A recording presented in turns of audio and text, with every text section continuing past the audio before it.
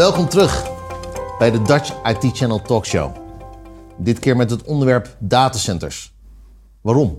We lezen en masse dat de datacentermarkt explodeert.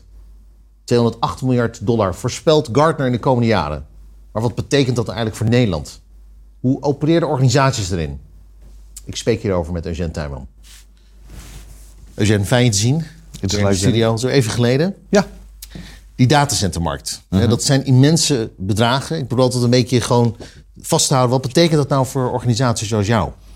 De bedragen of de datacenters? De datacenters, ja. Misschien wel beide eigenlijk. Ja, eigenlijk wel. Het een hoort bij het ander. Nee, je ziet een toename. De klanten hebben zelf nauwelijks nog datacenters. Dus alles gaat off-prem, zoals het zo mooi heet. Dus het gaat naar private cloud, wat weer in datacenters gezet wordt. En je hebt natuurlijk de public, de hyperscalers, de public cloud omgevingen. Ja, en dat neemt alleen maar toe, want we hebben steeds meer sensoren, overal. Data. Ga zo maar door. Ja. Over die hyperscalers wil ik het zo nog even over hebben.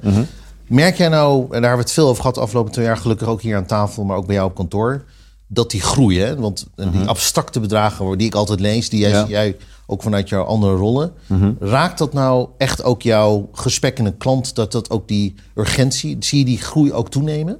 Nou, je ziet überhaupt, als je naar de trends kijkt, dan zie je dat klanten af willen van de techniek. Ja, dus dat willen ze uitbesteden, het liefst in beheer, managed services. Dat zie je. Je ziet de tweede trend is, ik wil zelf minder kopen, maar gebruiken. Ja, dus vandaar ook een beetje cloud. En je ziet gewoon door de groei van sensoren, data, et cetera, dat ook de rekenkrachtbehoefte toeneemt. En dus de datacenterbehoefte neemt toe. Ja. Alleen wat je ziet bijvoorbeeld over energie. We hebben nu allemaal de gasprijs, de elektriciteitsprijs gezien. Dus ook de datacenters worden duurder. Maar heeft dat dan impact ook op de stagnatie van groei? Stagneert daardoor groei in jouw optiek? Nee, dat denk ik niet. Want de economie kan niet zonder computers. Nee. Ja, zo simpel is het. Natuurlijk zal het in sommige gevallen een beetje uitstel zijn van investeringen. Maar aan de andere kant hebben we het grote probleem op dit moment. En dat is het niet beschikbaar hebben van chips. Ja. De supply chain is disrupted, zoals wij dat zo mooi noemen. En dat is echt wel een issue. Ja. En dat vertraagt meer dan het geld. Daar hebben we het ook vorig jaar over gehad. En we zitten natuurlijk nu alweer bijna al aan het begin van het tweede kwartaal van 2022. Ja. En ik zie nog steeds dat probleem op de midden- tot lange termijn niet zomaar is opgelost. Is dat een structureel probleem? Op dit moment zeker. En wat je ziet, er is gewoon veel meer vraag. Ja. Door corona is de digitalisering versneld. Dus er is heel veel vraag. Even los van dat de containers op de verkeerde plaats staan, et cetera. Ja. Maar goed, door die schaarste gaat ook de prijs omhoog. Ja. En dan hebben we nog de dollar. Ja, want de euro is fors goedkoper geworden ten opzichte van de dollar. Ja. Dus je hebt energieprijzen, dan heb je supply chain issues en daardoor soms wel 10 tot 20% prijsstijging. Ja. En dan heb je nog de dollar met ruim 10%. Dus IT, datacenter, is gewoon duurder geworden. Ja. Heeft dat impact op de keuzes die jij gaat maken vanuit je strategie vanuit SLTN de komende periode? Nee, want kijk, die tendens is ingezet. Ja? En wat ik al zei, klanten willen van de techniek af. Ja? Dat moeten ze ook, want er is onvoldoende personeel. En de technologische oplossing gaat natuurlijk heel snel. En dan hebben we nog dat venijnige vogeltje cybersecurity. Juist. Ja? Dus klanten zeggen, regel het veilig tegen voorspelbare kosten. Die tendens zet gewoon door. Ja.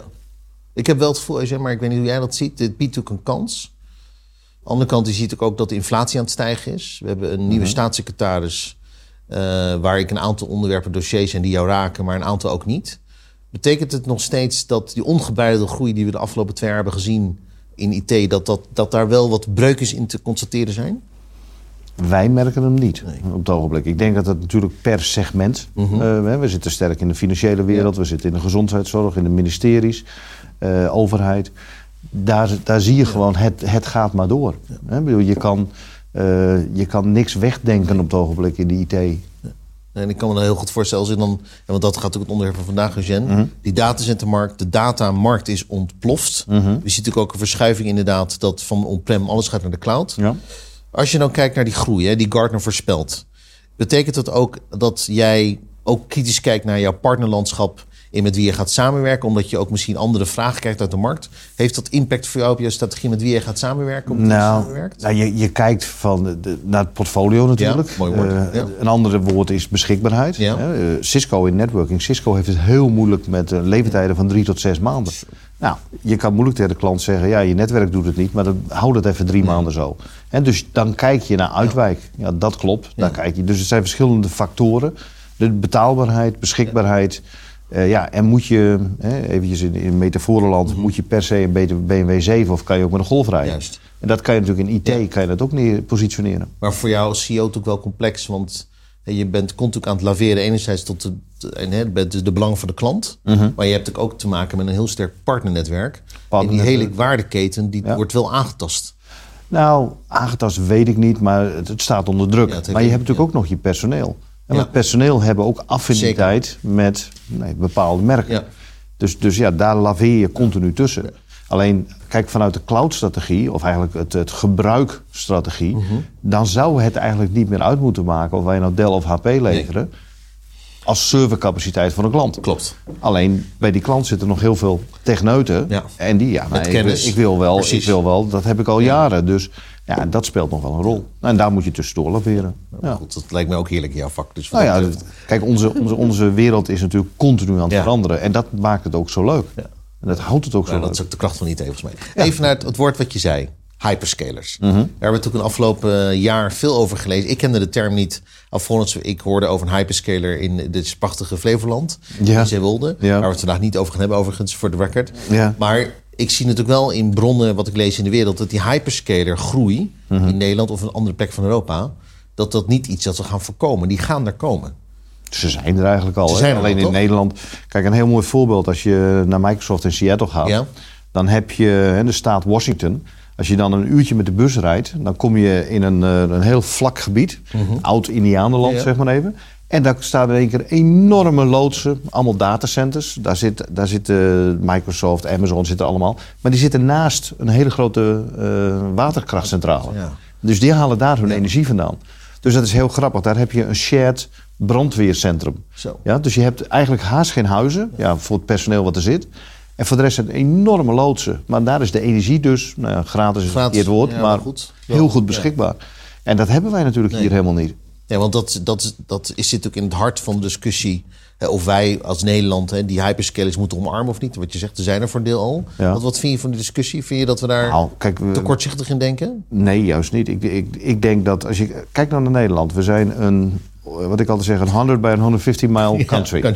Met 18 miljoen mensen. Ja, zoiets. We hebben een enorm woningtekort. Ja? En dan gaan we 50 of 100 hectare aan een loods uitgeven. Ja. Wat een onzin. Ja, even los van de stroomdiscussie en dergelijke.